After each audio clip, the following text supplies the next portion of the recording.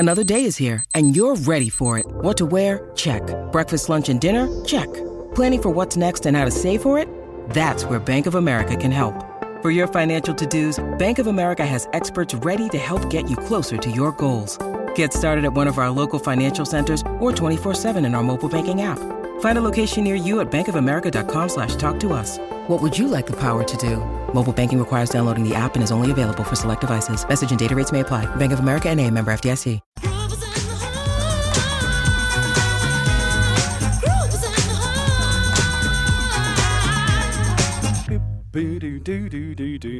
Favourite time of the week when that tune comes on. It's time to talk the women's game with Elissia Carnavas. How are you, Elissia? I'm well. Happy Tuesday. Happy Tuesday to you too. So the Matildas got the job done pretty comfortably in the first leg of their Olympic qualifier against Uzbekistan, although the goals came late. What did you make of the performance? Yeah, look, I think we touched on it last week, Simon. There was always going to be a very disciplined defensive display. Obviously, from Midori Honda, that was the goal, was really to frustrate the Matildas for as long as possible. I thought Uzbekistan actually did okay just in going the distance with the Matildas for the first half. I think that was pretty evident. Lots and lots of missed chances, of course, from the Matildas, which everyone sort of spoke about post-match. But I thought from Uzbekistan's perspective, I thought for pace and for contesting the ball, they were pretty competitive as well. So we did have our work cut out for us, obviously, in the first half, but changes were made in the second half. And the big question, and I guess the highlight, was Michelle Heyman. Was she going to start? Was she going to come on? And I think that was really the game changer in the second half. So the standouts for you, who were they? And what did you make of Caitlin Torpey's debut? Yeah, look, very, very happy for Caitlin Torpey up here in Queensland. She's an Olympic FC junior, so it was really lovely to see her debut. First call up to the national team and first cap as well. I think that's really special for her. Look, I didn't think she played badly at all. I think there was a lot of frustrated players all over the park. So for me, Caitlin Torpey's debut was solid. Mary Fowler, for me, looked a little bit lost, but she came into the game much, much later on. And I thought all over the park, we could have been a little bit better, in fact, a lot better, particularly in that final third. But defensively, I think Claire Hunt still holds herself really, really well. And I think she's pairing up quite nicely with Alana Kennedy. Alana Kennedy, very minimal minutes at City, but I thought she looked pretty comfortable next to Claire Hunt, and I actually quite like that combination in the back. So for me, that was a standout. They weren't pressured, weren't too many mistakes, obviously, through the back line. But Kennedy, Hunt, and I thought Fowler's goal was really smart as well. Claire Hunt is an absolute gun. She is top quality for me. At the other part of the field, though, Elissia, of course, we know there's no Sam Kerr, and there's not likely to be a Sam Kerr fit for the Olympics. So, for the second leg, with the 3-goal cushion in mind, does Tony Gustafsson unleash Michelle Heyman from the start? Does he stick with Mary Fowler and Emily Van Egmond as the twin strikers? I don't know whether you call them twin false nines, whatever you want to call it. Or does he go with Caitlin forward centrally? Look, for me, I said it last week and sort of touched on it a couple of weeks ago. If you're going to bring Michelle Heyman in the form that she's currently in and against the opposition that we're playing, it makes sense just to do a straight swap for Kerr and in comes Heyman. For me, that's the sensible option. The reason I say that as well is if you keep Caitlin Ford out wide, it opens up so much more creativity and opportunity for Mary Fowler, which I think that's where she shines, when she's got that extra space and there's a little bit more mobility through that top half as well.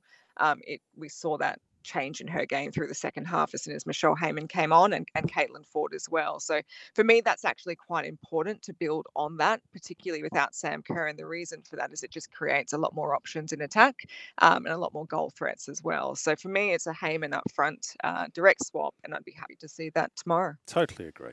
And assuming there's no complete disaster in Melbourne tomorrow, are we seeing a team, and are you confident that this side can compete for podium places in Paris?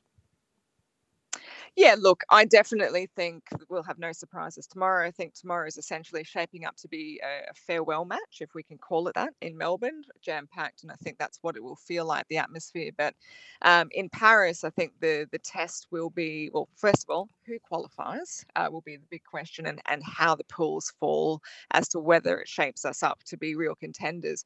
Do I think we have the quality? Absolutely. Do I think based on last year's performance at the World Cup, we're in the top 4?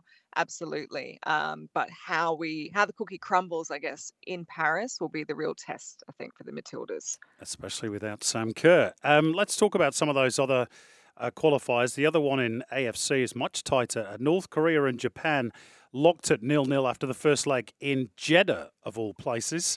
Now, the North Koreans, I'm told, haven't played a game in around 3 years, partly because of COVID. I think they were maybe suspended as well. Yet the 3 times Asian Cup winners seem to be super competitive again. Do you know anything at all about North Korean football in the women's game? Honestly, it's very, very close, isn't it? It's really, really hard to find any sort of, I guess, information really about North Korea in general. But the team itself, having not played, what we know is really scarce, basically. We've got a lot on Japan, but the fact that they have been able to hold Japan, I think, is really interesting and tells you that they are definitely contenders in the space as well. And if you can take it to a team of Japan's quality, we saw them, I thought they were one of the most outstanding teams at the World Cup last year. Obviously, things didn't go their way in terms of the knockout rounds, but I think they were one of the most entertaining sides to watch. So if North Korea are holding Japan, I think that says a lot about them, and we've got much to learn as well. And the world champions, Spain, they've qualified for their first ever Olympic Games, beating the Netherlands 3-0 to book a place in the semis of the Nations League against France, who are hosting, of course. I mean, that's incredible. Why has it taken them so long to qualify? Yeah, it's a good question. And I've spoken about this, or I guess, with different colleagues in and around football, particularly in women's football. And I think the big thing to note with Spanish football has been the rise of it probably in the last 5 to 10 years, and in women's football especially. We've always known them to be contenders in the male sectors, but in women's football, even if we take it back 15, 20 years ago, at youth level, they weren't even really there either. So the investment and I guess the change in tempo in Spanish women's football in such a short time is incredible, for them to go from literally 0 to 100 world champions, and just even with their league and their contributions, I think the investment speaks for itself, and I think that's where we're seeing results for Spanish football. So Spain are through. In Europe, it's going to be the Netherlands or Germany for that final spot in Paris. Now, I read up on this today, and to be honest, I must admit I was unaware of this, but this is a pretty shocking story, to be honest. The Germans are in a bit of disarray, aren't they? Because Martina Voss-Tecklenburg, their uber popular coach, as it seemed to me before the Women's World Cup anyway, obviously they had a bit of a disaster in Australia and New Zealand. But saying that she almost completely collapsed after the Women's World Cup. She was really unwell. And she's not coming, but she took temporary leave initially. I think that's right. But she's not coming back. So Horst Rubesch is interim coach at the moment. Could they potentially miss out, which would be massive? Yeah, that it would be massive. I mean, I think them bombing out during the World Cup was massive. That was one of those matches where we were all sort of scratching our heads. I'd definitely pick Germany to be one of my favourites to win the World Cup last year, just with their form.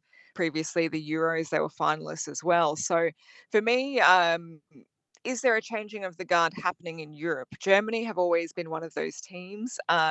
We saw it through the 90s into the 2000s. Germany was just always so consistent and so sharp.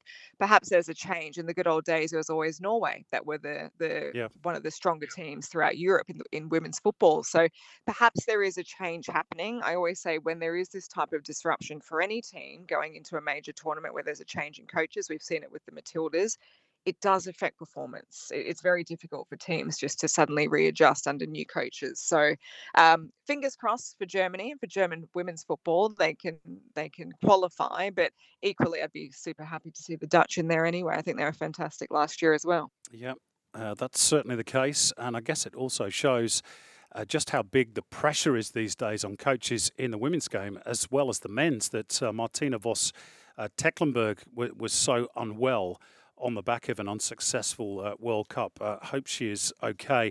We're going to have to leave it there, Elissia. Hopefully the Matildas get the job done against Uzbekistan at Marvel Stadium in Melbourne tomorrow night. I'm sure they will. Are you going down for the game or not?